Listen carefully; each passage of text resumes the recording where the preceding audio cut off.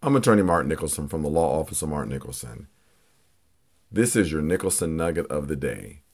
Sunday, May 28th is the Indy 500, the Indianapolis 500, the greatest sports spectacle in the world. Now, with the Indianapolis 500, parking in Indianapolis is bad on a regular day, so it's even worse when there's Indianapolis 500.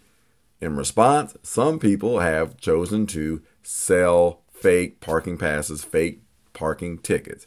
Be on the lookout for that if you're buying them on the street or on a third-party platform. If you want to find out if your ticket is legit, you can contact IMS, the Indianapolis Motor Speedway, to make sure that your ticket is legit for you to be able to park on race day. That's your Nicholson Nugget of the day. Take care and be safe.